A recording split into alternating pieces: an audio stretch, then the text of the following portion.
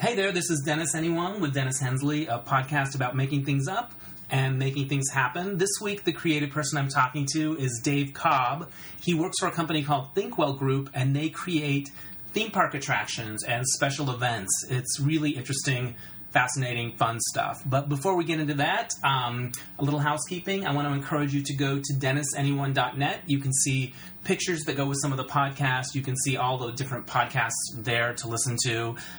You can also donate to my virtual tip jar that helps me keep the podcast free. And I'd like to give a special thank you and shout out to Eric Pumala for sending me a little money that way. It really helps out a lot. You can also follow me on Twitter at Hensley Dennis, Instagram Dennis C. Hensley, or you can email me at dhensley@aol.com. That's just my regular email address. So put Dennis Anyone in the subject line so I don't get you confused with a million pieces of spam that I get per day. All right, enough of that stuff. Here is Dave Cobb. Hey there, I am in the Sherman Oaks home of Dave Cobb. He is Vice President of Creative Development for ThinkWell Group. And ThinkWell Group is a company that does attractions at theme parks, events, big, spectacular museums, things in the world, tangible things that you can walk into and smell and taste and touch and interact with. Yeah. Experiences. Right. We call ourselves the Experience Company. Really? That's cool. Yeah. So it sort of synthesizes things from architecture and master planning and filmmaking and interactive design and lighting and audio and media and all those things, sort of all kinds of forms of entertainment, but puts it in a real world context. Right. And I was looking at your resume, some of the things you've won awards for, like the Terminator 2 3D attraction at Universal, which I've experienced. Yeah. I actually experienced that once with Jennifer Love Hewitt.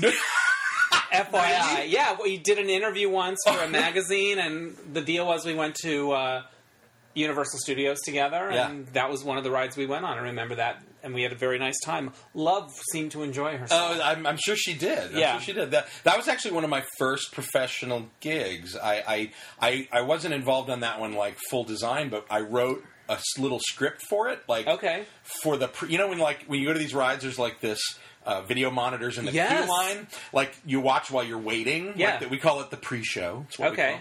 And the show had already been designed and had already been installed once in Florida, but they needed a pre-show for the one out here, and they're like, "Hey, you do this," and so they just handed it to me, and I got to write this whole sort of stupid backstory for Cyberdyne and sort of this talking head infomercial, and it was I literally wrote it kind of as a fanboy, and they're like, "Oh yeah, we love this, we'll produce it," and so it was like.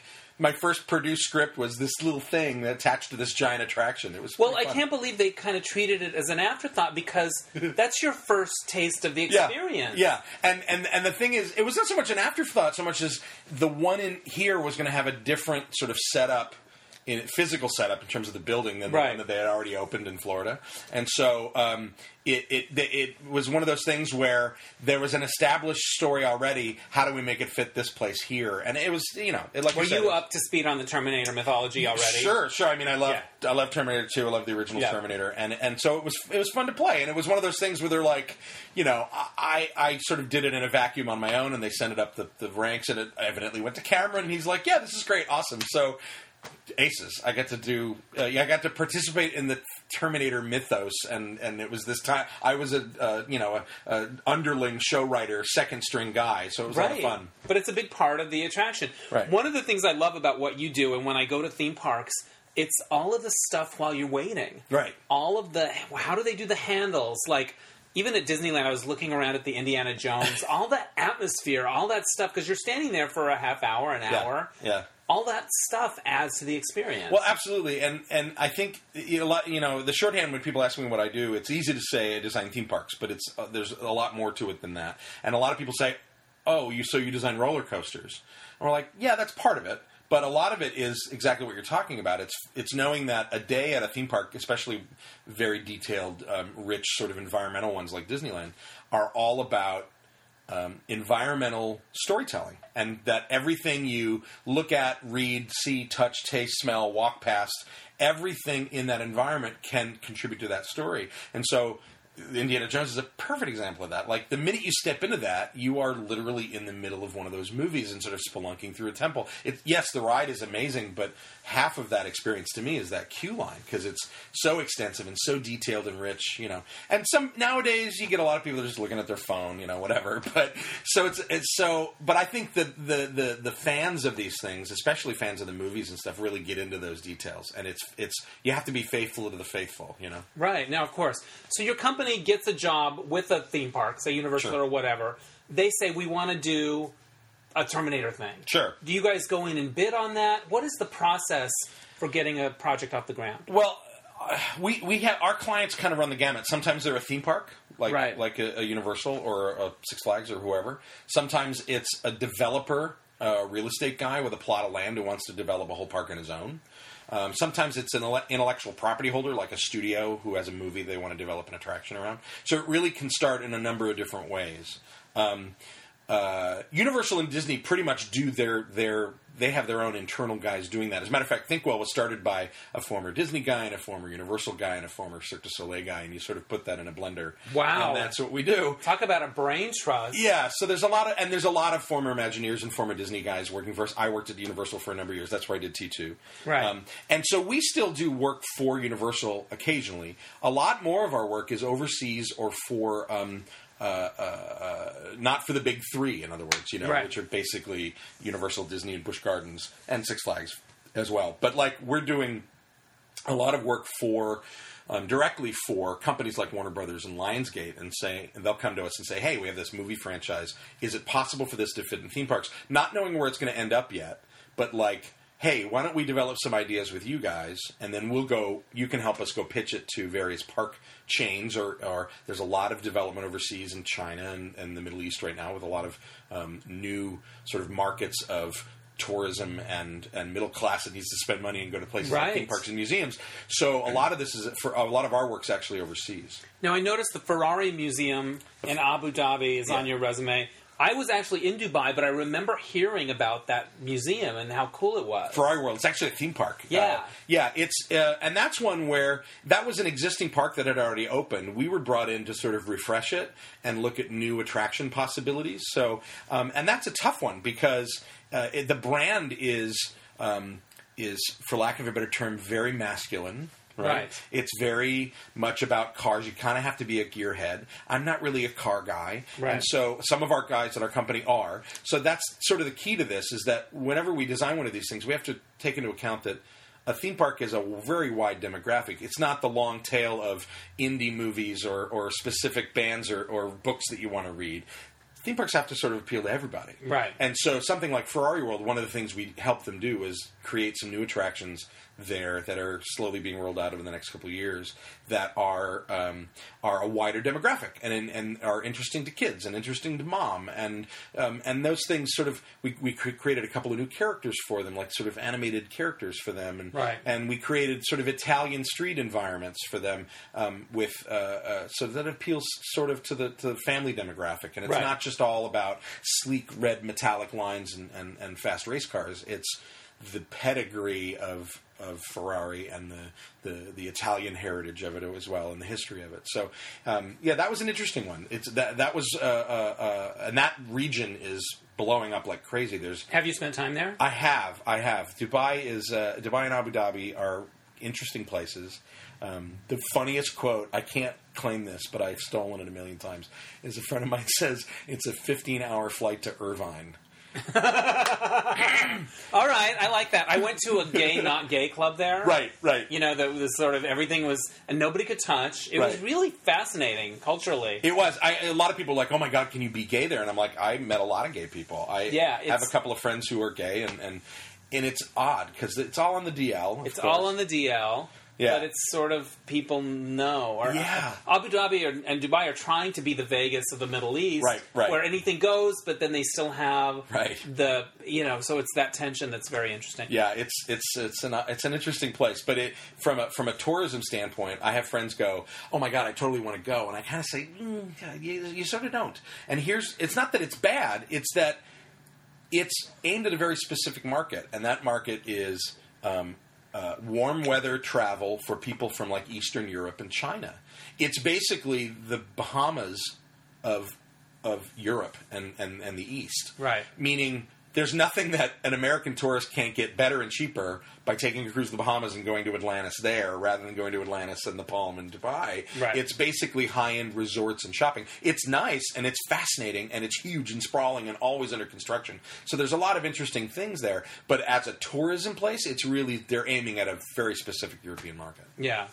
Now, within your team, is there something that's sort of your forte? Like, I'm great with visuals, or I'm great with overall concept, or is there some way in that you're like that? You're the guy. I'm the court jester. Basically, I like to think of myself as sort of like I first of all, I work with a team of people that is far more talented than I am. I'm a good talker. I'm a good pitcher. Like, I can pitch to clients. I think I'm good at synthesizing ideas from a lot of different places. But at the end of the day, the really hard work at a place like us, like Thinkwell, is we have illustrators and architects and sound designers and engineers and project managers, and they're the ones who sort of wrangle the creative guys like me and sort of keep us in shape, keep us on our toes. They do the hard work. And so what I like to think of is my job is to be a pollinator and to sort of float around the project teams and around the production floor and sort of stop in on people and see how everybody's doing. The Tim Gunn. You kind right. of, Yeah, and I mean... Gather round designers. That's the highest compliment anyone could ever say, that oh my God, my life's work would aspire to be like Tim Gunn. I mean, right. Who wouldn't want to be dressed like that all the time? First of all, right. dressed to the nines, and he's an aesthete, and he can talk, and my favorite thing about him is he has the iron fist and the velvet glove. Like, he can give damning commentary, but in the most constructive, supportive, loving way, For sure. So, he's a role model for sure. I love that. I love, like, when you go to these things and you think, somebody had to decide on that typeface. Like, do you have a favorite typeface? Do I have well, it isn't Comic I'm a bit of a font snob. Are you really? Yeah, I'm a bit of, I'm like a fontist. Like, a bad typeface can really put me off a project. And there's the easy jokes, Comic Sans, Papyrus, Impact. You don't want any of that crap. Who thought that Avatar was going to go with Papyrus? Papyrus, right. When I first saw those posters, I was like, I am concerned about this movie. How could you pick that? I know, but it sort of worked. Like, I thought James Cameron got such big balls. He's like, I'm going to reinvent Papyrus. I'm a Futura fan for basic I've been basic using text that reading. a lot lately on this one job. I like it. It's nice and clean, and it's a challenge for us because when you create something in the real world that's supposed to be themed, like, if we're creating something for Harry Potter, we can't just pull a font out of nowhere. No, a lot of times you have to design it, and that's a fascinating one because they did have a full-time graphic design staff for those movies that designed this huge world of printed materials, to make that come to life. But we have a full graphic design staff that work for us. That they're the guys that are sort of the tastemakers for that. I think that's the easiest way to sort of sum up each one of the departments that I work with and the kind of talent I work with is that each one of them has their own creative focus and skill set, obviously, but they're also tastemakers and creative opinions in the stew of what we're creating, Right. We're not a top-down company. There's not a creative edict from on high from me or anybody else that sort of drives the project. Good ideas come from anywhere. So we try to make sure that everybody feels empowered to sort of step up to the table and go, you know what, I read the attraction script. What if we did this here instead or did this? And that can come from one of the artists. It can come from a project coordinator. It can come from one of our engineers. And so we sort of try to keep that conversation and that dialogue as open as possible. What's the project that you worked on for just years and years? Because I feel like some of these things could just take forever. Yeah, there is one that I have worked on for years. Oh, I don't think I can talk about it. It's a major theme park in a part of the world that we may or may not have just mentioned recently. Okay. For a major studio, and it's one of these projects that I originally got hired at Thinkwell for it back in 2007, and it's gone through 4 full iterations of the whole park. Like, we designed a park and threw it out, and designed a park and threw it out. So this place is not open yet? No, and it hasn't even been announced. Wow. Right. Now, As long as the check's clear. For any listeners that are listening to this that I have come through my social feeds who are work in the industry, they know exactly what I'm talking about because it's kind of the worst kept secret in the business. Right. But it's a big deal, and it involves some very big characters and story worlds that everybody's very familiar with. So the challenge is not so much that it's taken forever; it's that it started as one thing and then wiped clean. Now we have to sort of tweak it a little and come up with new ideas around some of the same characters, you know. So every couple of years, for about 3 or 4 years, it sort of got rebooted. It's on a path now that it's going to get built, and it's pretty cool. But, you know, even that, though, compared to, like, Disney and Universal, even that's fast. Like, Disney takes a lot longer for those things. Have you worked with Disney? I didn't see anything on your resume that seemed Disney-ish. I actually haven't. I have interviewed there a bunch of times back in my freelance days, and I have a lot of friends that have worked there. But I haven't. My career path came through Universal, primarily, and they're similar and different. Even more different now since Universal got Harry Potter, and that's really made them explode as a design entity, and their quality and frankly their budgets went crazy skyward because Potter did so well. So that's good for you guys. Oh, it's great. All boats rise, right? It's good for the industry, but it's great that Comcast looked at the theme park business and the success of Harry Potter at Universal made them realize, oh, wait a minute, theme parks are a growth industry even when movies aren't. Yeah. Right?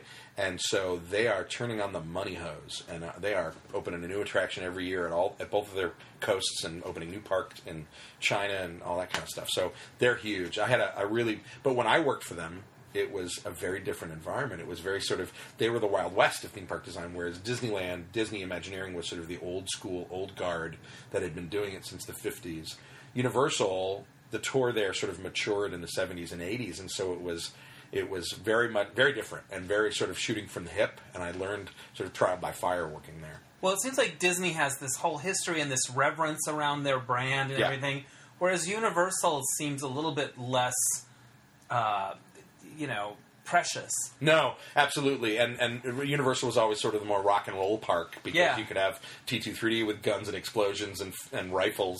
Literally they fire a rifle. The T2-3D show, they fired a shotgun over the heads of the audience. You'd never do that at Disney. People getting shot at in Waterworld.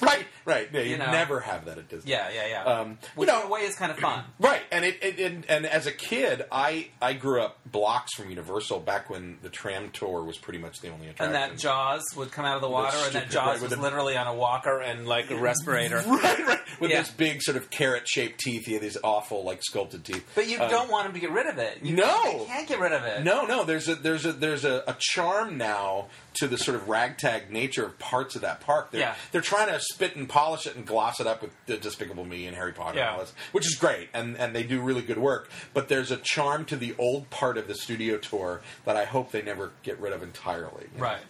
Did you work on the Harry Potter?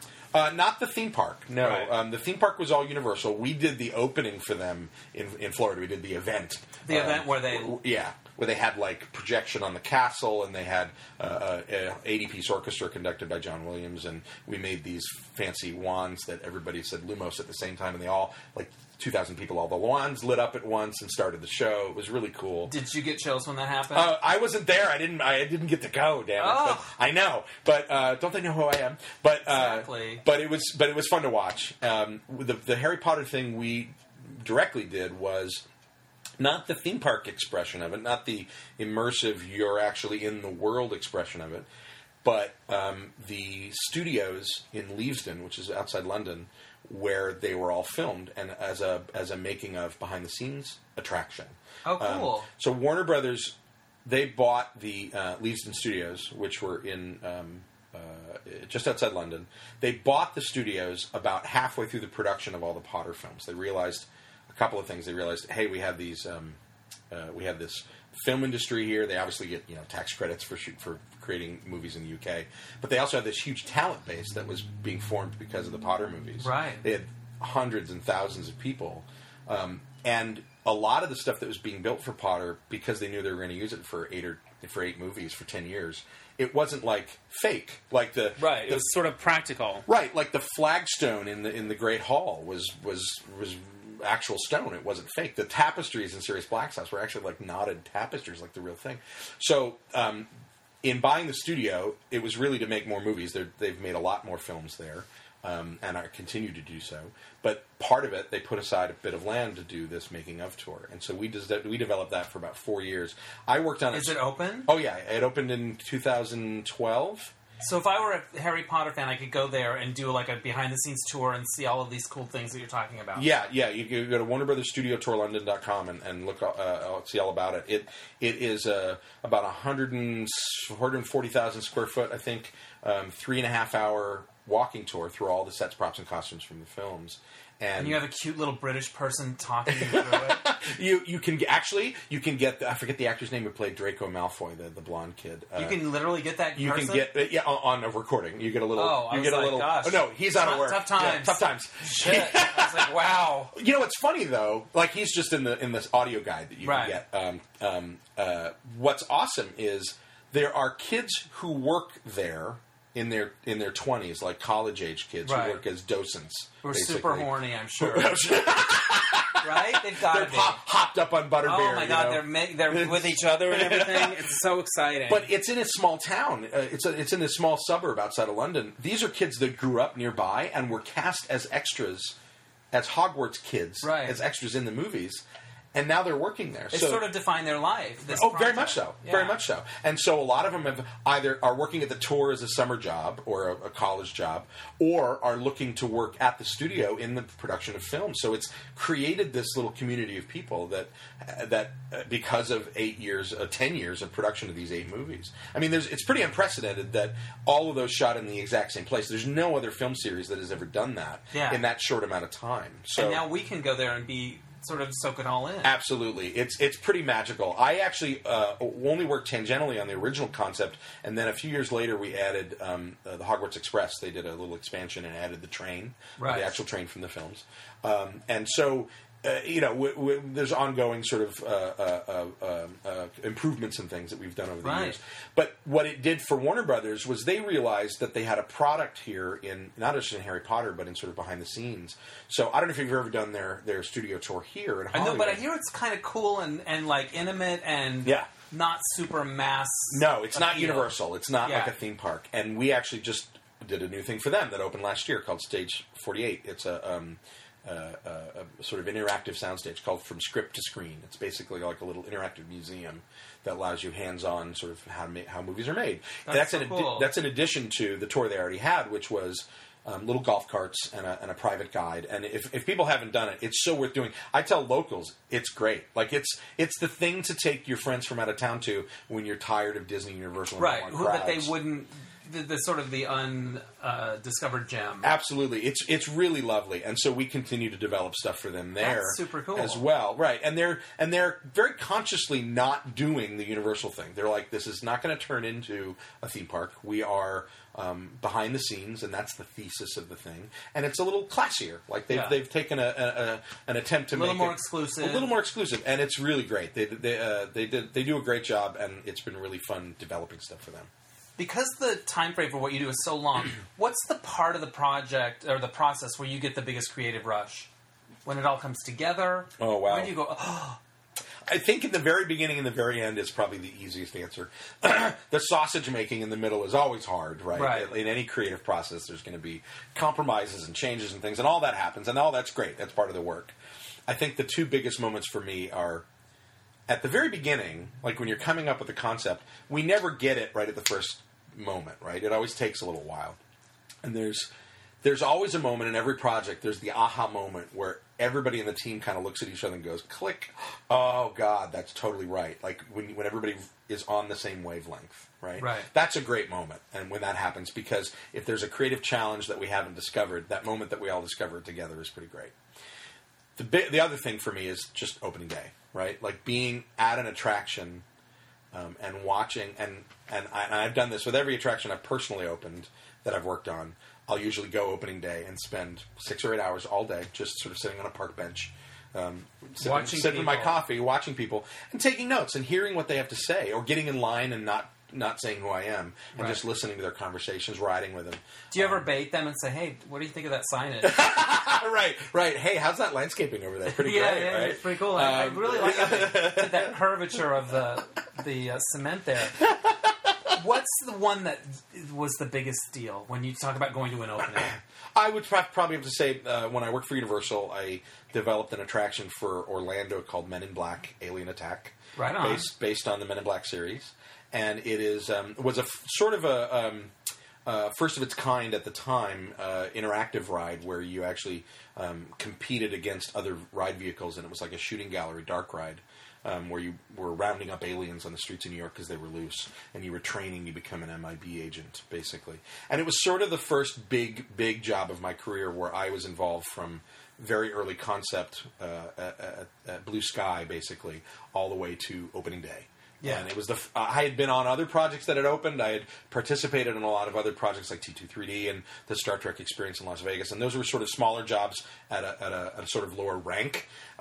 MIB was the first big break where I was hired as the creative director for the ride, and it was an education. I mean, it was learning how intellectual property development works, like working for a movie studio and sort of developing their movie into a thing, right? Right. Expanding that universe beyond the two-dimensional surface of the movie screen or the comic books or books that it came from, you know? When you're working on something like Men in Black, does it have anything to do with Will Smith or Tommy Lee Jones? Are they somehow connected to it? Do they need to sign off on it? No. We did hire Will to be in the pre-show. Right. So eventually, once the ride was designed, we did get in touch with him, and they hired him to be on camera again and reprise his role. Right. But during the process of it, it was more about, it's not a Universal movie. It's actually Columbia. It's licensed, like in the same way that Universal licenses Harry Potter from Warner Brothers. Right. It was a licensed property, so it was dealing with Columbia, Sony Columbia. But the biggest thing to deal with there was actually Steven Spielberg, because he was an executive producer of that movie. And so, in addition to being executive producer of the movie, he's also a creative consultant for the Universal parks. And right. So whenever you develop an attraction at Universal, there's a meeting where you have to pitch to Steven. Did you have to go to that meeting? I did. I was the guy, like me and my boss. Oh my gosh! Basically, I had and it's the moment where I tell people if I had collapsed dead after that, I would die happy, because I got to actually have it. We were the best part is we were scheduled for a hard stop after 45 minutes, like his assistant told us over and over again. That's all you get. And we're like, great, we'll be in and out in 30. We spent nearly 2 hours talking to him because he was so enamored of the concept. And it was literally 2 hours at Amblin, like in one of the old things, and there's like an ET on the wall. Right, all this stuff, and I kind of didn't know what to do with myself. I mean, at the time I was 28, 29. In charge of this project, wow. And creatively, and representing the work of hundreds of people that on the team, and having to go sort of say, "Here, Mr. Spielberg, here's our," and you got him on a good day. He seemed to like it. It went well. He's such an interesting guy in person, because, and it was a clue as to why he's successful. In addition to being just a brilliant creative guy, when he's in a room with you, he's fucking in a room with you. Right. Like, he's there for you. And it's not about aggression or power with him. Like, the minute we sat down, he locked eyes with me and was like, all right, what do you got? And, like, he was so engaged and wanted me to pitch and succeed. Like, he brings it out of people. He really does. Like, he doesn't seem competitive with other artists. He seems to want their best. Yeah. From what I hear of other people that have had similar experiences. Yeah, it was really an incredible couple of hours. And then the funniest part was, before we went in, my boss is like, who's done this a million times with Steven, he's like, all right, so, keep a pad open, and when he gives you a suggestion, just write it down. He likes to see him written down. He likes to know that you're hearing him. So I did. So I had a pen. And as I'm pitching the ride, he has no problem with, like, jumping in and go, oh, wouldn't that be funny if this happened? Wouldn't it be funny if that alien, like, what if those aliens were disguised as meat and, like, sitting on a park bench, and they have, like, my head with a baseball cap on, but then the newspaper drops and it's, like, 3 aliens holding up a stick with my head on it, and we're like, that's a really great idea, Steven, I'll write that down. And just as my boss told me, we're going to have a list of about 20 things. It'll probably add up to $15 or $20 million, and we're going to distill it down to the 2 or 3 things we think we can do, and promise Steven, here's what we're going to do. This is like the drill, right? Right. And so, yeah, sure enough, at the end of this, we had this long list of really unbelievably cool ideas that we could never do on time or on budget for the ride we were creating. But it wasn't about saying you have to do these. It's like, have you thought of this? Have you Wouldn't thought of it be this? cool Wouldn't if? it be cool if? And he got into it, and he vibed on it. And Was there an idea that he gave you that made it in? that one I just mentioned, there's an alien target in the ride that is literally him sitting on a park bench reading a newspaper.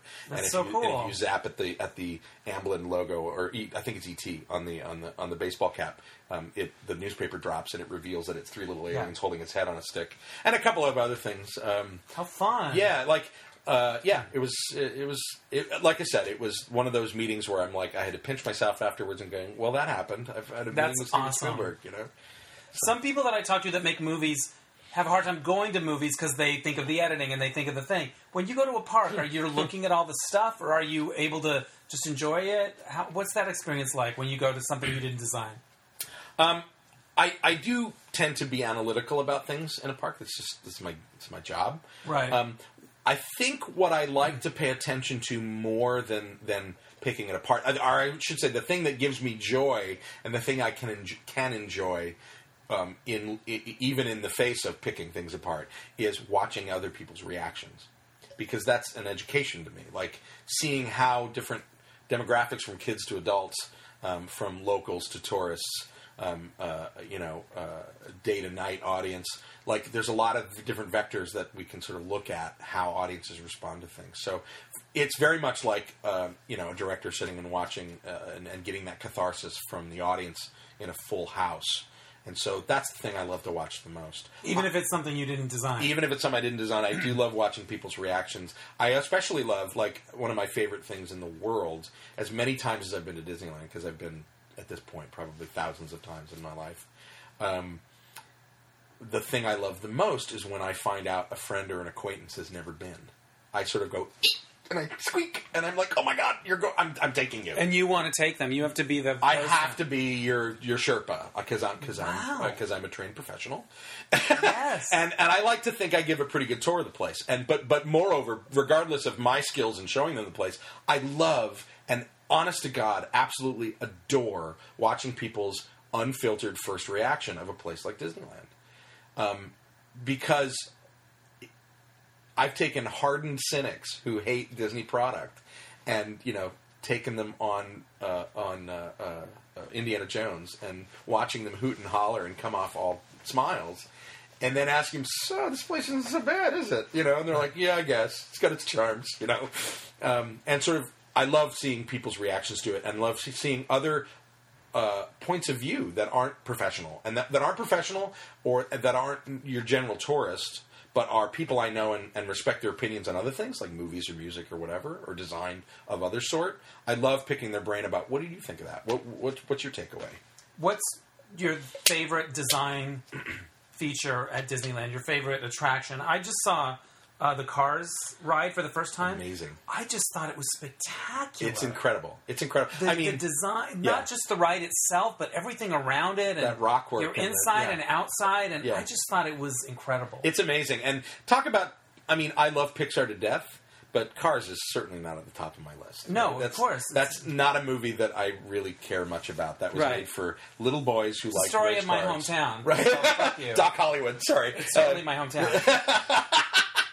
But it's a fine movie, but it's not the one that I return to over and over again, right? It's not right. It's not The Toy Incredibles, Story. Toy Story, right? It's a fine movie and a beautiful one, but it's not one that I am particularly a repeat viewer of. Right. But that land made me fall in love with it because it's so beautifully detailed, and so much heart and thought and clever. Right, when I'm homesick, I can go to Cars Land because it's very much like my town. Oh, really? Yeah, that's so cool. Arizona. Oh, I do love all the car puns. Like, one of my favorite details in all of Cars Land is when you're standing at that overlook where you can see the whole ride, like not in the queue, but on that little roadway past the diner. Right. There's a like an information panel like you would find in a national park. And it shows a cross section of the landscape you're looking at, and it's like the geological terminology for all the rockwork and sites that you're seeing of the natural beauty, like you would see at a national park. But they're all car puns. Like every last one of them is about it's called the Cadillac Range. Is the name of the mountain. Is one section of the thing there. Piston Peak is like one of this. Right. Right. So it's all these car jokes, and it's just. every last bit of wordsmithing in it is the punniest of pun, Right. but within this realm of being written by whoever was the national park ranger of Cars Land. You know what I mean? So there's levels of meta in that are so lovingly rendered, right? That some guy, so it was somebody's job somewhere to write that text panel, and it probably took months of revision and showing to John Lasseter, and, you know. Yeah. I love that. I love that somebody had to figure that out. Right. Somebody did that. Yeah. Probably spent forever on it. What's your favorite thing in Disneyland? The quickest answer is Haunted Mansion. Yeah. I remember riding Haunted Mansion as a kid and being flipped out by it. And, you know, especially the part at the end when the hitchhiking ghosts are sitting in the thing with you. Oh, yeah. And the voice says, and a ghost will follow you home. Right. Like, at 6 or 7, I was convinced that was actually going to happen. Right. And then the kicker is, as you're going up that speed ramp, that escalator on the way out, there's that creepy little Leota, like Madame Leota is like the spirit of the ride. Right. She's this little teeny bride, and she's like, oh God, I'm blanking on what she says. I'm a super fan. Why is this happening? Everybody's going to ridicule me. That's okay. It was like I could help you, but I have no idea. Yeah. Hurry back. Right. Hurry back.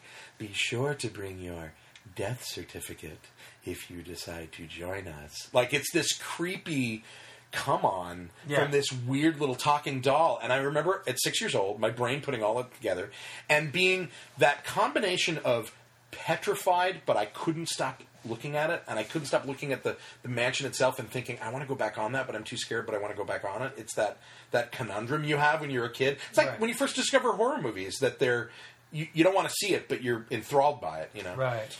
And so Haunted Mansion really became an obsession of mine as a kid. And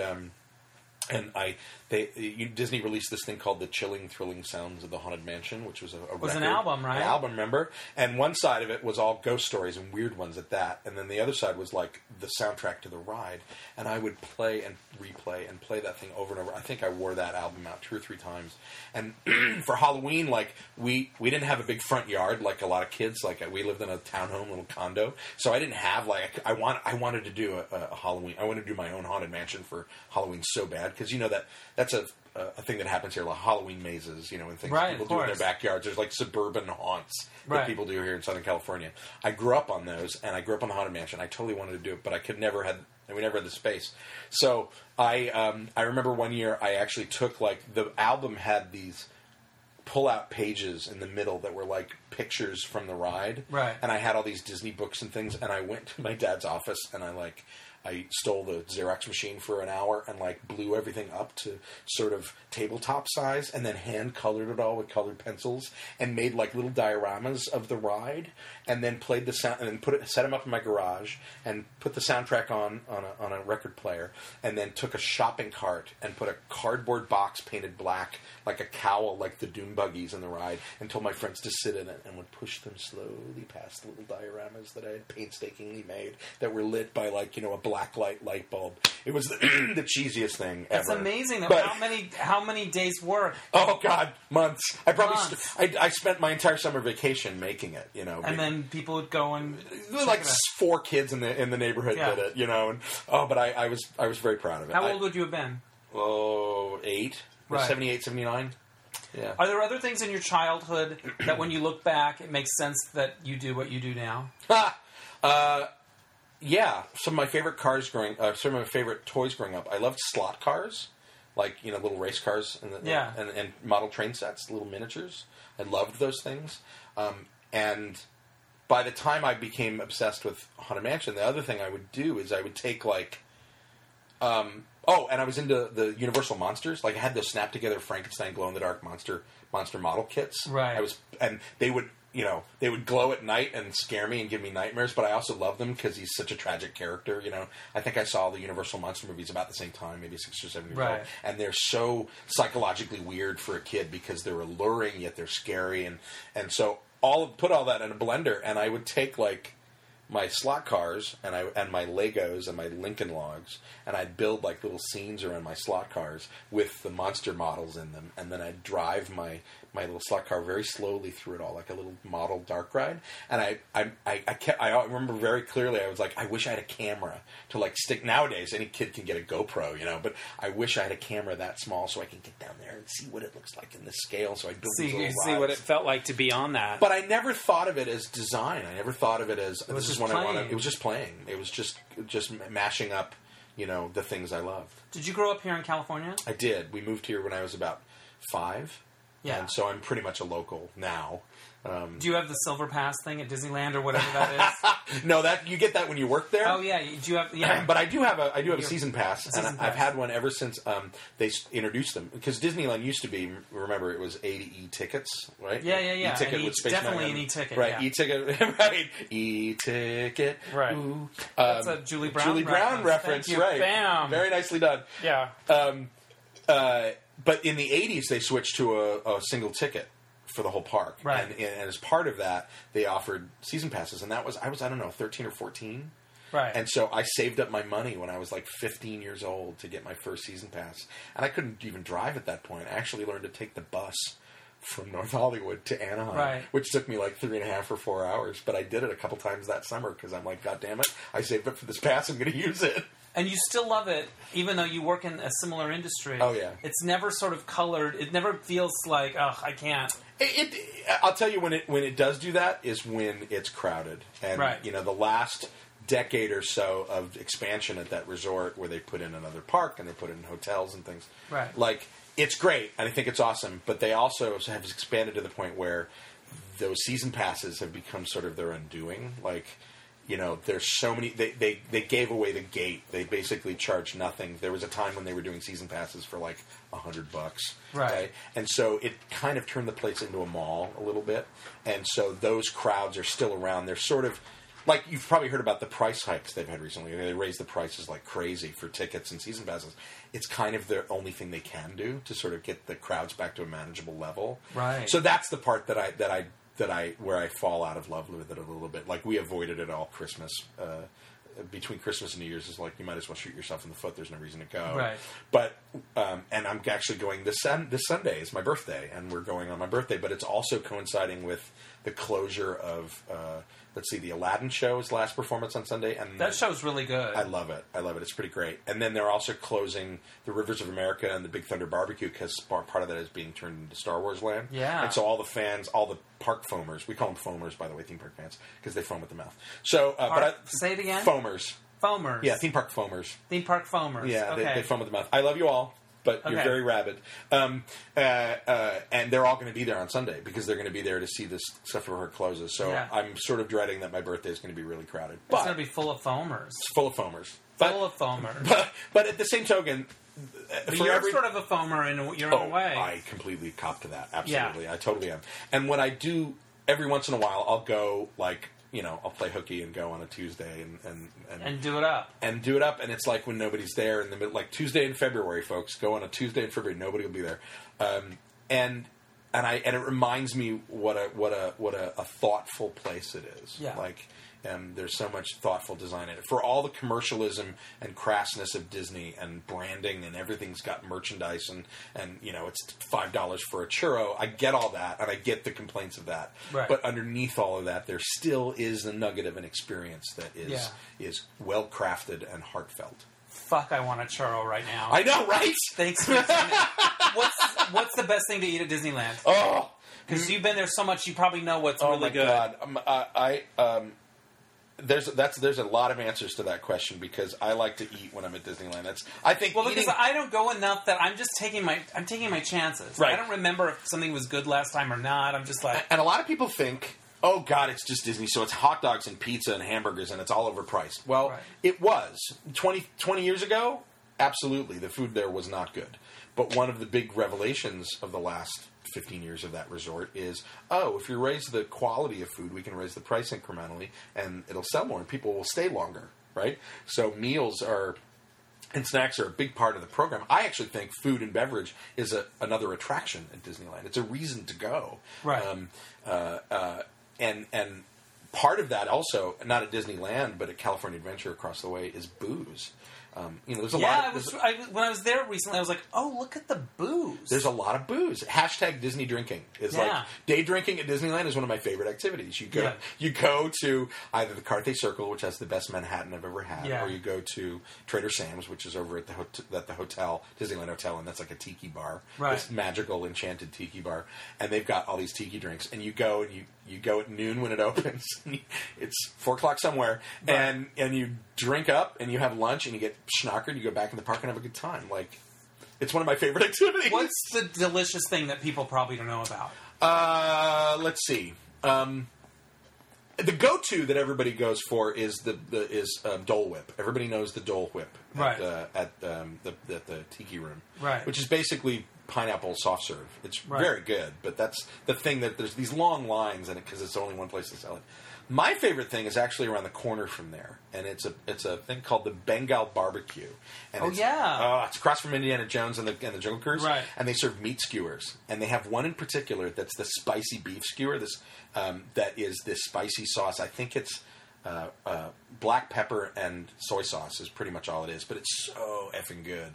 Okay. And they also serve there this jalapeno cheese pretzel, and so what you get is like the perfect combo for me at Disneyland is that spicy beef skewer and this jalapeno cheese filled pretzel, and you dip them into each other, and it's like heaven. I'm so hungry now. It's heaven. That's my favorite snack for sure. As a fan, what would be your dream project? Oh my God! Is there something that already exists in the world that you would like? Oh, I would have killed to work on that. Yeah. Or is there something that you would like to see happen? Yeah. As my friends know, I'm a huge Tron nerd. I grew up with Tron. I was 12 when it came out in the theaters. I was learning to program computers in junior high. I had an Atari 2600 attached to my TV and a Commodore 64 and an arcade down the street. So when that movie opened, it sort of hit me square between the eyes. Right. And I've been obsessed with it ever since, and I actually have both arcade machines from that movie in my guest room right now behind us. There we go. So Tron would be a big one, and they actually are developing now. Tron Legacy, the sequel, was not a flop for the studio, but it wasn't a huge hit. Right. It wasn't a Star Wars. It wasn't like we got to make this a ride fast. No, but it was before they had bought Star Wars, and they were developing. They are in the middle of building a park in Shanghai, in China, and their Tomorrowland area needed a updated version of Space Mountain, basically. And the only sci-fi property they had was Tron. And so they actually developed in our building, and it's opening next year, something called Tron Light Cycle Power Run, I think. And it's like a light cycle coaster. And they duel inside the game grid. So it's like an indoor coaster like Space Mountain, but with these little light bikes. And they have onboard audio, and it's very cool. You would have loved to work on that. Oh my God. When I heard they were doing it, I'm like... And when I heard they were doing it, I was already working for ThinkWell, and I was like, "Oh my God, maybe I should go jump ship and work on this because I would lose my shit." Are you tempted to go to Shanghai just to go on it? Oh, I will. I mean, that'll be research. Oh, it's going to happen. Oh, it's going to happen. That'll be the boondoggle. That'll be the research trip. Yeah. I think another one for me would be Lord of the Rings because I was huge into the Hobbit books as a kid. Right. Less into the Lord of the Rings books so much as the movies because they actually introduced me to reread the books again. I only read like the first one when I was a kid, but I read The Hobbit like a million times. So that world of the Shire and everything, I think, is sort of a dream project. Is anyone doing that? No, not at the moment. Not at the moment. I've pitched it. I'm like, hey, why don't we use this? Because I know when I was in New Zealand, they have tours, and there's a whole industry down there. Yeah, and I think that's a really rich world that could... create a number of unique experiences, be they rides or food or shows. I think there's just a lot going on there that would be fun to play with. What's your pet peeve when you see something that, I can't believe they made those benches like that? Or is there something that is like always gets your goat a little bit about design or places like that? In a park? Yeah. Well, yeah, I think bad space planning is, I always hate. Like, we have a term in the industry where it's like it's really impossible to design the church for Easter Sunday, right? Like Easter Sunday is when the church is most full, but you don't want to design to that because then it's always going to feel empty, right? Or you're overbuilding for 90% of your operational time, But when I go somewhere and Disney's really good at managing, even when it's really packed, they're very good at sort of keeping everything flowing. But I always hate, like, if I walk into, and this happens not just at theme parks, but like malls and shops. Like, if I walk into a store and I, trip over a display or have to shimmy past something because it's not big enough, or like, going through a store that where there's stuff that you can knock down low because you're dragging your shopping bags around. Like, that's just bad planning, Right. Things. I think space planning is probably my biggest one. Just making a space feel like it's usable and workable and not too crowded, which is it's almost an intangible. Like, I'll walk into a place and it'll just piss me off and I won't know why. Yeah, you're like, ugh. Bad feng shui. Right, sort of. Yeah, right. Like, it's hard to. Sometimes it's hard to put my finger on it. Yeah. Now, you've won several awards, Thea Awards. Not personally. These are awards that are given to projects I've been involved with. Thea is the Themed Entertainment Awards. Okay. That's sort of like the theme park Oscars. It's actually closer to, if you know anything about, like, the AIA, the Architecture Institute of America, or the IAGA, the Graphic Design Institute. Like, they're professional organizations that give out sort of merit awards for the industry. It's not like voted on like the Oscars. It's something that's curated every year as a way of sort of and the awards actually go to the people, to the owner operator, not necessarily the designers get acknowledged, but like, it's awards to Disney and Universal and the San Diego Zoo and whoever that's getting an award that year to say thank you for investing in our industry. It's like an industry award. It's very important. Have you been to? Is there a ceremony? Yes, there's a ceremony. There's a big. Yeah. Have you sat there and wondered, are they going to call our name? No, because they announce it ahead of time. So I know. Right. There's no suspense. Right. So the project. Have you ever gotten to go up on stage? Yeah, I actually had that moment. Yes. What's funny is I for Men in Black, I actually went up and accepted with. Did you rock a tux or a suit? I did. I rocked a tux. Rocked a tux. I also got to go present an award once because a Tron thing that Disney did, this alternate reality game, like one of those, those games that you play in the real world, like that are promotional for movies. They call them ARGs. They did a big one for Tron, and it actually won an award in our industry because it resulted in this pop-up attraction at Comic-Con. They actually recreated like Flynn's Arcade, so we gave it an award.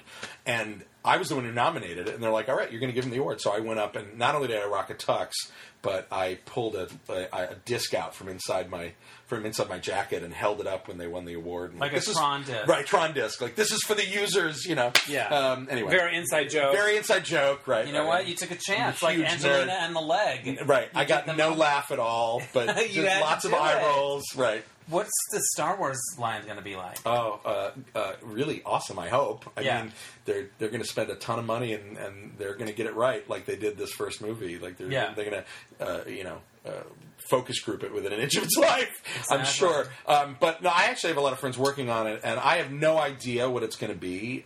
I just know that the precedent is stuff like Cars Land. And before that, Harry Potter Land that Universal did, Wizarding World of Harry Potter, is so immersive. And theme parks, up until then, were not about like one land around a single story. Like, Tomorrowland was submarines and Space Mountain everything and in the future. Everything. Yeah. Frontierland was David Crockett and the Old West and all this stuff. So it was a really sort of a paradigm change when Universal said, we're going to make one land around one story, the Harry Potter series.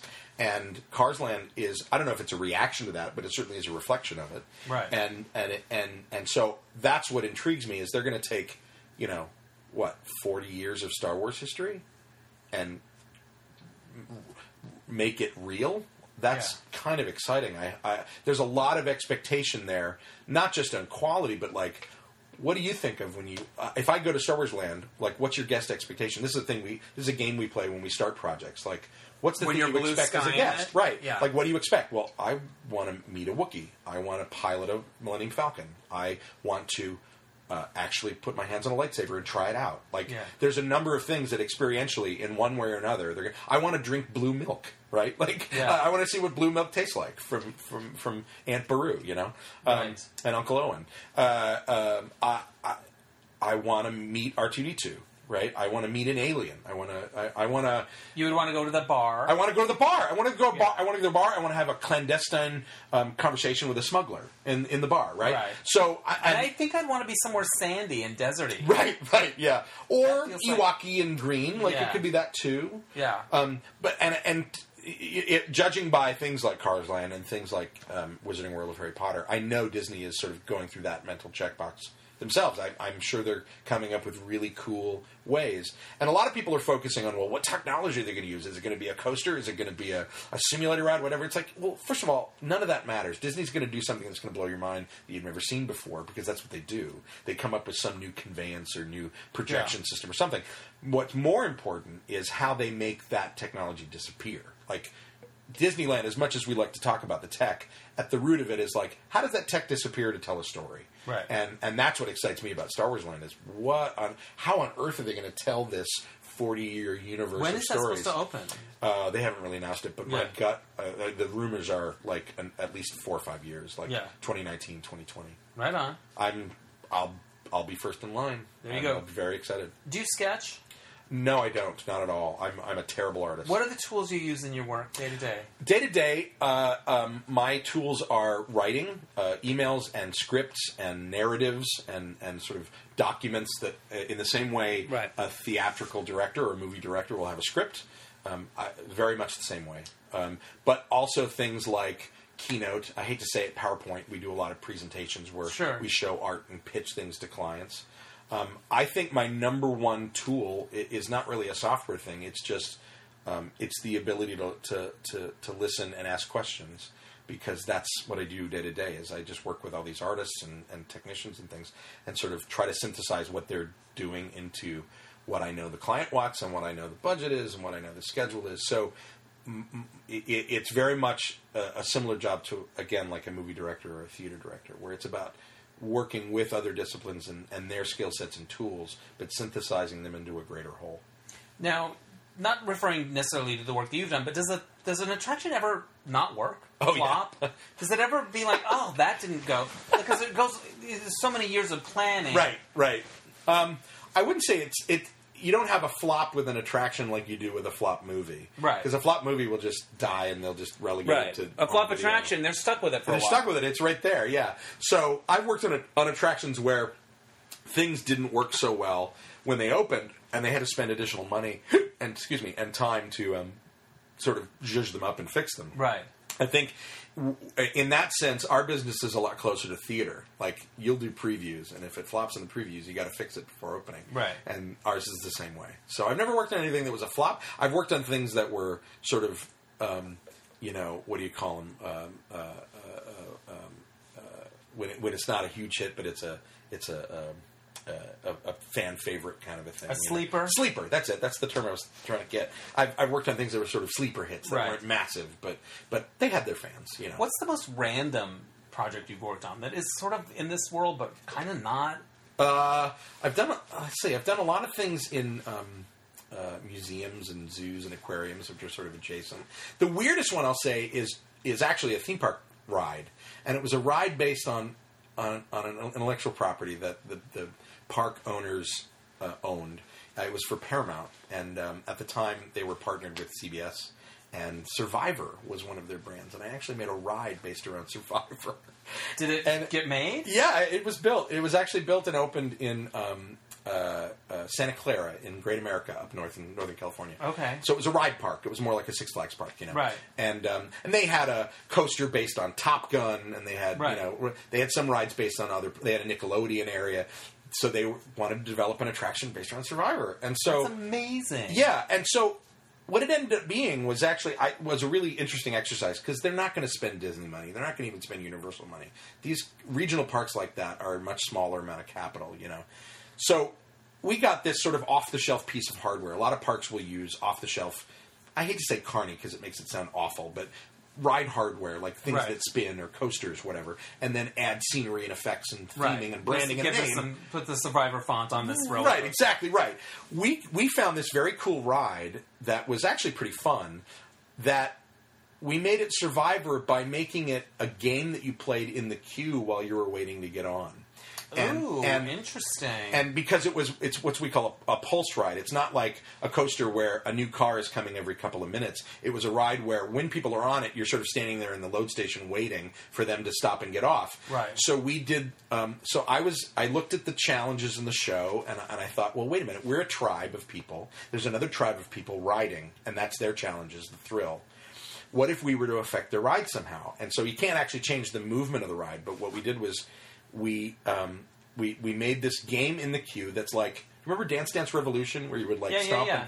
We made this tribal chant that you had to stomp your feet and clap your hands in a certain pattern, and we had Jenna and Ethan from season 1 and 2 of Survivor. Of course, Ethan was so hot. Yeah, he was so sweet. He was the nicest guy. Did you work with him? Yeah, we filmed him for the pre-show, and he was super nice. And yeah, he was super hot.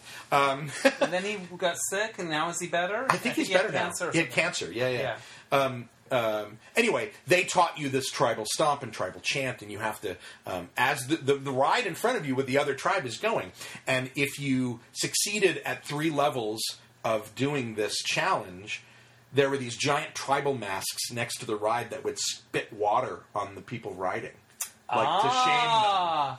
And then so good. And if you did all 3 and you succeeded, there was a big torch above the ride that would go and explode in a big fireball, signifying that you won the challenge. Right. And so it was sort of one-sided. The team on the ride couldn't retaliate, and they were getting off the ride when they're done. Yeah, they're on the ride. They're having fun anyway. Right.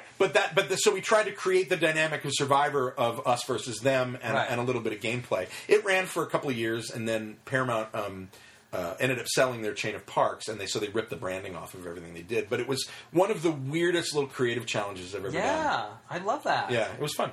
I know that's really cool. Okay, you pick some questions from the observation deck. We'll just burn through these. Okay. What's the most embarrassing CD you have in your collection? Oh God, probably an Australian pop artist that was given to me by a traveler when I was out of the country when I was like 17. He's like, "This is the most popular album in the world right now." Made this guy named John Farnham. Oh yeah, I remember him. Oh my God, he had like half a hit here. Yeah. And it's one of those albums that I know by heart and know every song because I listened to it summer of '87 on that trip over and over and over again. What was the big single? You're the Voice was one of them. You're the voice, try and understand it. That's one of them. I think Olivia Newton-John sang with Yes, right. Yeah. And another song called Pressure Down was like the big one. It was basically the No Jacket Required of Australia in 1987. It was the white bread Phil Collins-y pop I love art. it. Describe your most unfortunate haircut. Oh, in mid-90s, I grew it out long, and my hair I'm thinning now, but I had a full head of hair, but it was poker straight, like really straight. So it was sort of Breckin Meyer from Clueless skater hair. That's what I thought it was, like pushed over my ears, sort of 90s. What it really looked like was Dorothy Hamill. Sort of bouncing and behaving. Right, you know? all right. And it was one of those things where I had it for a number of years, and when I got it cut finally, all my friends were like, "Oh, thank God." Thank and I'm God. like, "You fuckers! You like, could have told me. You could have said something." Yeah. Damn it. What movie have you seen more than any other? Tron. Of course. Easy. Makes sense. Yeah. Yeah. Absolutely. All right. What song makes you cry? Oh, who's that? Matt Albert. Yeah. What's that He's song my he friend. does? The End of the World. Oh.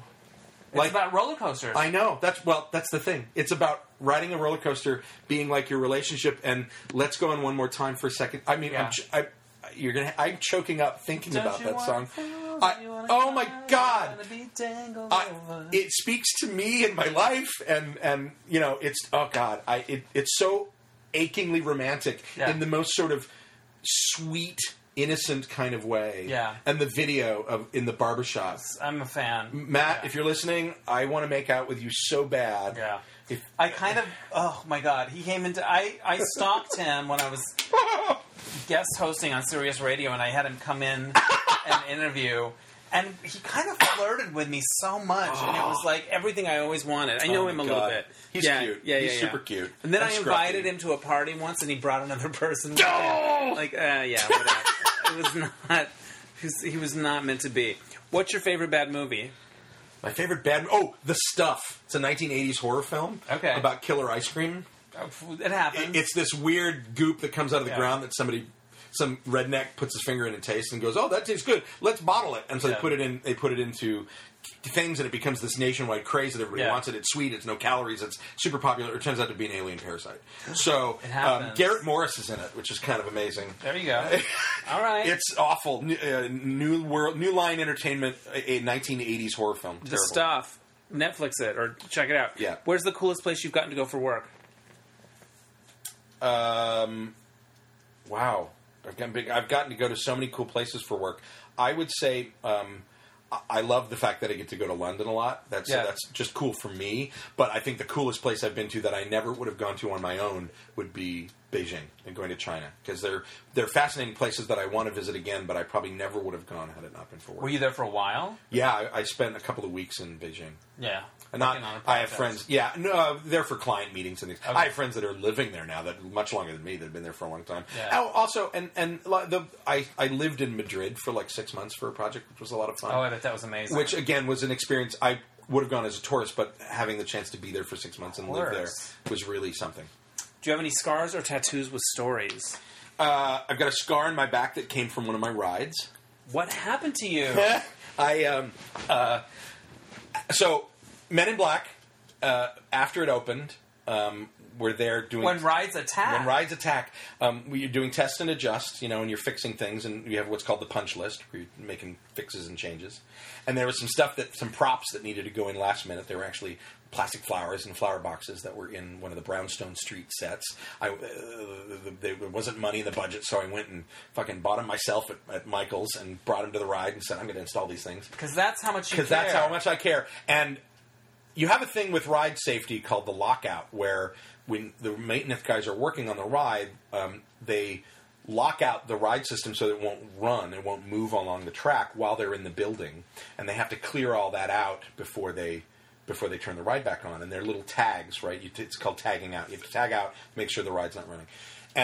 And they also have to do announcements. The ride system is powering up and will begin moving in 5 seconds, right? And there's a whole safety procedure. Right. That procedure hadn't quite started yet because we weren't open to the public yet. Right. And so I was in there, and the ride vehicles were very, very, very silent. And they're not fast. They move pretty slowly, but they spin. And one of them creeped up right behind me and spun, and it hit me square solid in the back. These things weigh like 4 tons. Oh, my God. Hit me in the back, and I fell on the ground, and I knew exactly what was happening. And I'm like, I have to roll over because it's going to run me over. And I rolled over, and immediately 2 ride vehicles went right by me. And I'm like, God. oh, my God. And I'm like, okay, the safety people at Universal, all my friends at Universal who are listening to this, I'm sorry I never told you that story because I never reported it. I probably broke a million rules just being in the building. But anyway, long story short, I thought I was fine. I was a little sore. And then I got home, and Jason's like, sweetie, have you seen your back? My shirt was ripped. It was covered in blood. I didn't even notice because I didn't really feel it. I was in shock, right? Yeah. And I looked in the mirror, and it was this big gash down my back. And yeah, I have a scar. Oh, I have a I'm scar so glad it wasn't worse than it was. I know. Because it feels like one of those stories. Yeah, crushed when rides attack. When rides attack. Yeah, right. Here, that's something you bring up, though. Whenever I go on a crazy ride, I think, how did they test this to find out how fast it can go without killing Before it kills you. anybody? That's how do they gauge it? That's a great question, and there's actually a whole business about that. Yeah. There was a guy, he's passed away recently, a couple years ago, just from old age, but he was a doctor. It was funny as his name was Dr. Brown. Doc Brown from Back to the Future. Right. His name was Doc Brown. Dr. Brown was a spinal surgeon, I believe, a spinal specialist, and I think he was from sort of the Ohio area where you have, Kings Island and Cedar Point and concentration of 3 or 4 parks, Geauga Lake, a couple of other things. Anyway, he evidently made a little cottage industry with the explosion of... There was a big coaster boom in the 70s because of a couple things. Steel production got cheap. Computer-aided drafting allowed complex moves and loops. So the coasters got bigger and faster and loopier. And the Brady Bunch went on the ride. And everyone wanted to be like them. I wanted to theme the racer at Kings Island to the 70s and have that episode of the Brady Bunch playing in the queue when I worked for Paramount, and they wouldn't let me do it. I'm like, guys, this will cost like $500, and trust me, everybody's going to love it. Oh, come on. I know! People that wouldn't go to that park normally would go just for that. Just to watch the... I know. Anyway. You would lose your plans, your posters. Right. I wanted to sell that Yogi poster. Yes. But anyway, he... basically came up with this. They needed to test these coasters and make sure that they were safe. And so he came up with the system where he put an accelerometer, which is basically a recording device that records motion in all directions and velocity. And they strap it to the coaster, and they run the coaster. So it's a machine that can... And he looks at the data and goes, all right, you need to add a brake zone here to slow this down by a couple of miles per hour. You need to this piece of the track is a little bit rough. If we can straighten that out, Nowadays, a lot of that stuff's done ahead of time. Like they have so many digital tools now where they can check on human stress factors and things way before they build anything. Right. But back in the day, it was like, How do you know? And I worked, way I found out about him was working on the Back to the Future ride for Universal Studios, which is a virtual ride, right? I love that ride. It's a big projection screen and a DeLorean that moves around. So there was no actual track or anything. He strapped his machine in our DeLorean and would ride our ride program and then tell us afterwards, hey, that lateral force at 10 seconds in is too much. Shave that off by, So he knew it was this institutional knowledge from this guy who just did this that's now rippled out into the industry. Everything that he did in the 70s as just this one guy. He literally would travel around the world. They called him the Ride Doctor. That's really a cool thing. Really interesting. Yeah, he passed away about 4 or 5 years ago, I think. But he was a really well known by a certain level of geek within the industry. So you worked on Back to the Future. I did. You must have been really young. Ride has come and gone. Yeah, it opened in Florida in 1991, and I was a tour guide at Universal Studios here in L.A. Oh my God! It was my first job my job during high school and during college. Did you like it? And what happened was I went to Florida to see the park there when it opened. And rode it, and my head exploded, and I came back. It was so amazing, because I was a huge fan of Back to the Future as well. Like, I rode past Hill Valley every day on the trams. I actually worked I did in a previous life before I got into theme parks. I worked in film production, and I worked on Back to the Future 2 and 3 for a little while. So I was kind of a big Back to the Future nerd. So after riding the ride, I came back home to L.A., and I went to the upper-ups, the management of the park, because I was a VIP guide, so I knew a bunch of the executives and things. I'm like, you need to tell me everything about that Back to the Future ride. That's amazing.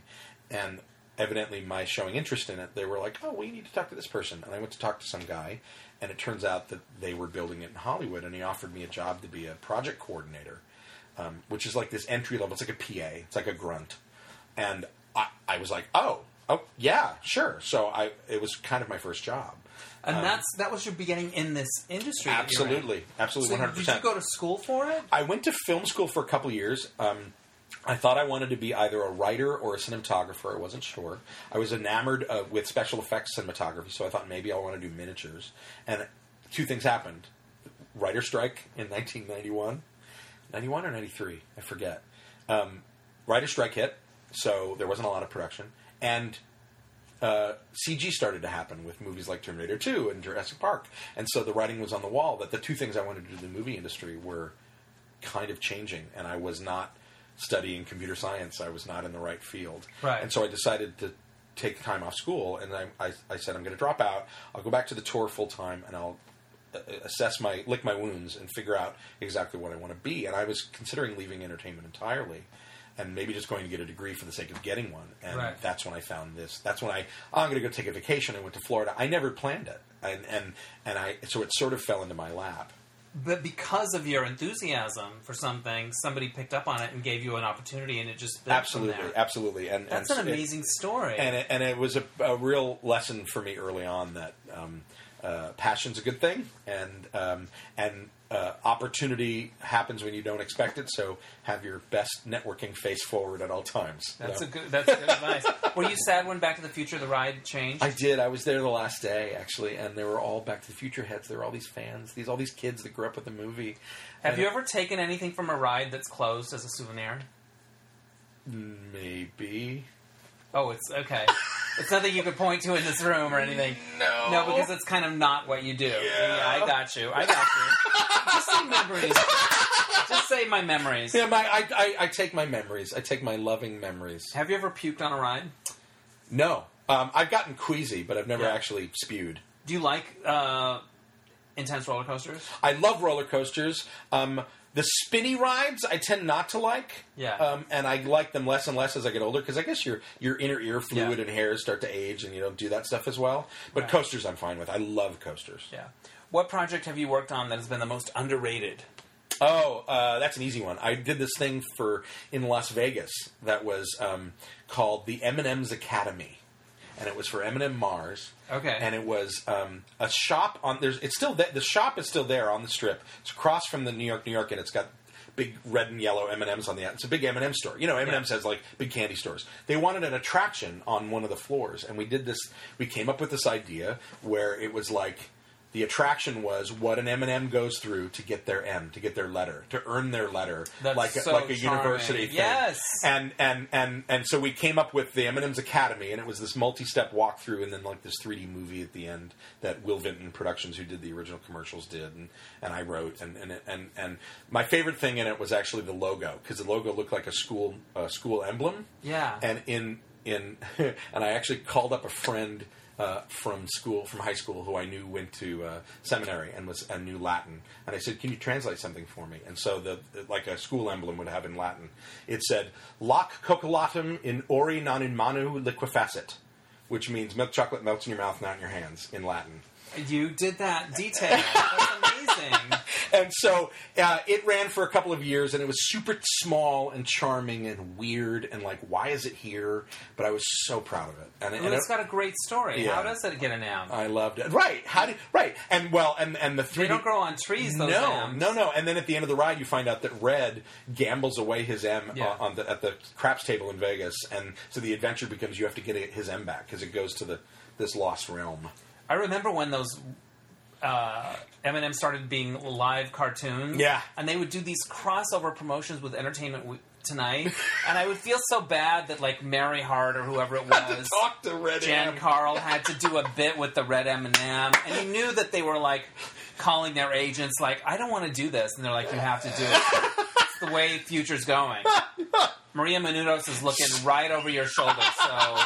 And she will talk to her. She will talk to anything. So, yeah, M&M's. Okay. What's the most BS thing a suit has ever said to you? That's a good one that you picked that. Yeah, that's a good one. I've had a lot of really, really, the kind of weird conversations. Those weird conversations, the weird comments where you have to take the note and nod and smile. One of the best ones I remember was from a client who said, who was complaining about the scale and scope and budget of everything, and this was a client who wanted something very high end, and he said, "No, look, you don't understand. It doesn't have to be world class. It just has to seem world class." And I'm like, in my head, I'm like, what the fuck does that mean? Like, it either is or it isn't. Right. But yeah, he get something that looks good that's kind of cheap. Right. It doesn't have to actually be world class. It just has to seem world class. All right. Okay. Whatever that means. We'll do that. What's a voicemail that was left for you that you played more than once? Wow. That's a hard one. I remember what it was. This is so specific and nerdy. It was after the opening of the Star Trek experience in Las Vegas.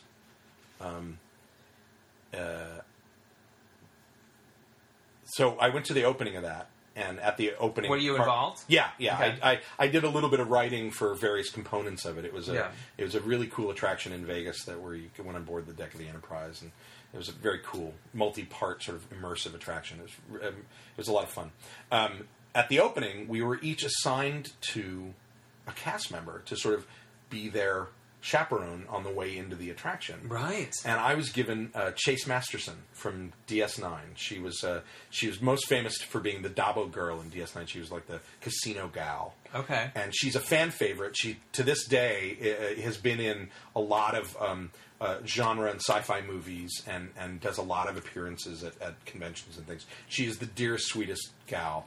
I'm actually Facebook friends with her. I love her to death. So, and she's amazing. And she was so much fun to go through the attraction because she was like, "Oh my God, this is amazing. How do you guys do that?" And asking me all the questions, and right. I got to be the expert for her. And she wasn't like the level of celebrity that people were bugging a lot. So we were sort of a little party of two. And she was so charming. And I remember getting back to my office like the following Monday, flying back to LA and going to my office. And I had this long email from her that was just this lovely voicemail. Voicemail. This lovely little blown kiss. "You were so great. I had so much fun. Please let's have lunch and catch up and stay in touch because I had the best time." And I played it a million times. Like, oh my God, my Star Trek fans would love this. That's awesome. Yeah. What's your best random celebrity sighting? Oh God! It's a recent one. Last year, I saw Fun Home. Oh, right, wow. in New Okay. York, Yeah. with the original cast. I want to see And that. oh, it's devastating. It's so great. It's wonderful, and I ugly cried the entire third act. Like, I'm not talking just a little tear. I'm talking like snotsicles, and I was a wreck. It's an emotionally, unbelievably cathartic show. Judy Kuhn, in particular, plays the wife, and it's just a devastating story for her. So, it's one of those shows where I'm stumbling out of the show, and I'm just staring into the middle distance because I'm still mulling over the show. And I sit down on the subway to go back up to my hotel, and my eyes are puffy and red. And then all of a sudden the train starts to come to the next stop, and this woman gets up in front of me and goes to the door and has to sort of move past me and says, "Oh, excuse me." And I look up and I lock eyes with her, and it's Judy Kuhn. Oh, wow. Right after you'd seen her. And I literally had my playbill in my hands. Did you say anything? I did. I went, you were incredible. Like, I don't really know exactly what I said, but it was something around that. And she was so sweet. She saw that I was, like, literally still on the verge of tears, and she just rubbed my arm and went, "Oh, sweetie, that's so great. Thank you so much." And then, as she leaves, I was like, "I loved you in chess." Yeah, you just want to get that. You want to prove that you know that obscure thing. Right, not just this. I'm a fan. Yeah. And it was so random. Yeah. But it was such a New York moment, right? Because like you just seen running the show. running into a cast member on the subway because they take the subway home. That's right. You know? Who were your teen crushes? Oh wow. Well, I think my earliest crush was actually an animated character.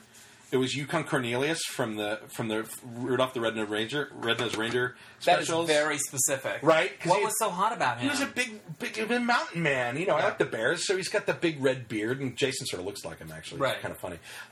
But, yeah, I think he was my first. I also had a huge crush on, Harrison Ford in the original Star Wars. I mean, because he's just dreamy and snarky and, you know. Right.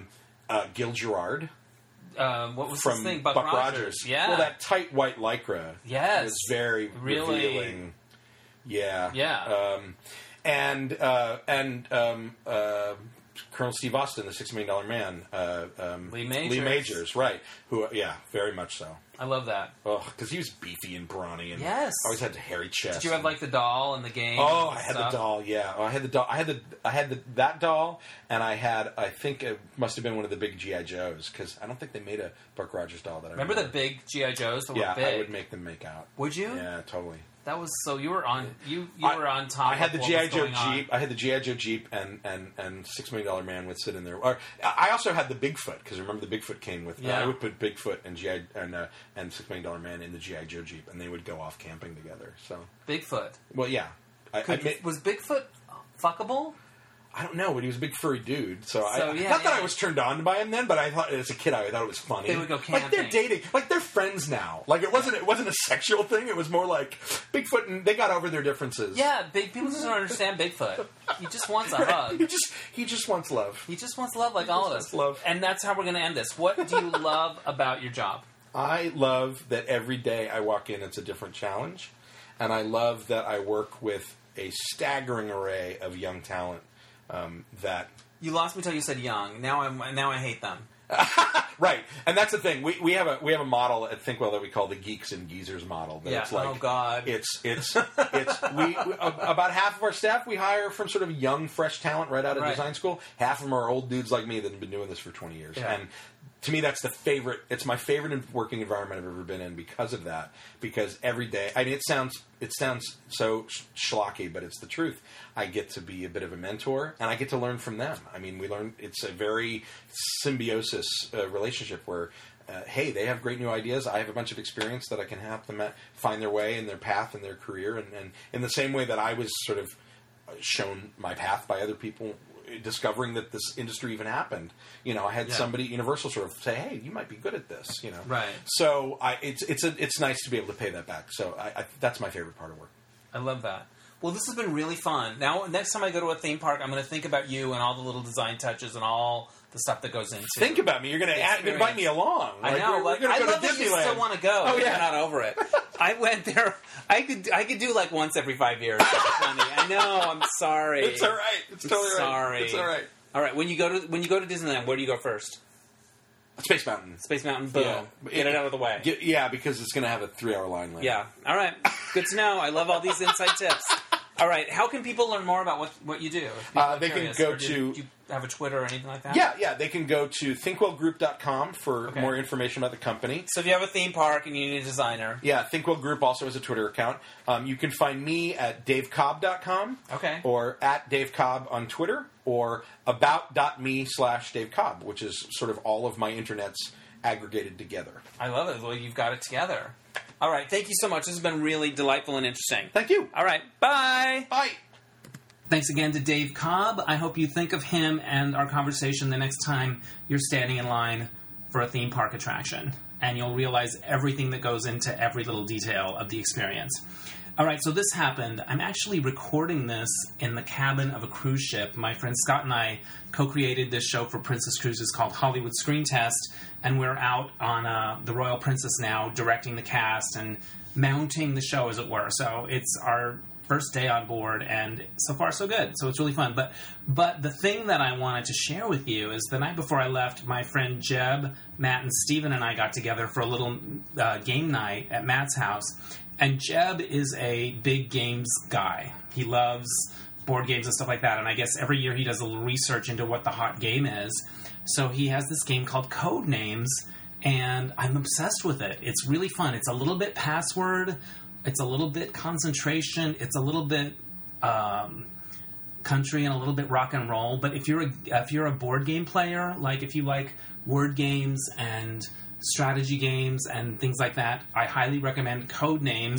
The day after I played, I flew out to Florida to join the ship, and I made sure we went to Barnes & Noble in Florida so I could buy my own. So hopefully we'll play it on the boat. But that's my big tip. That's my word of advice for 2016. Get that game. It's fun. All right, that's it. Thank you so much for listening, and we'll catch you next time on Dennis Anyone. Bye!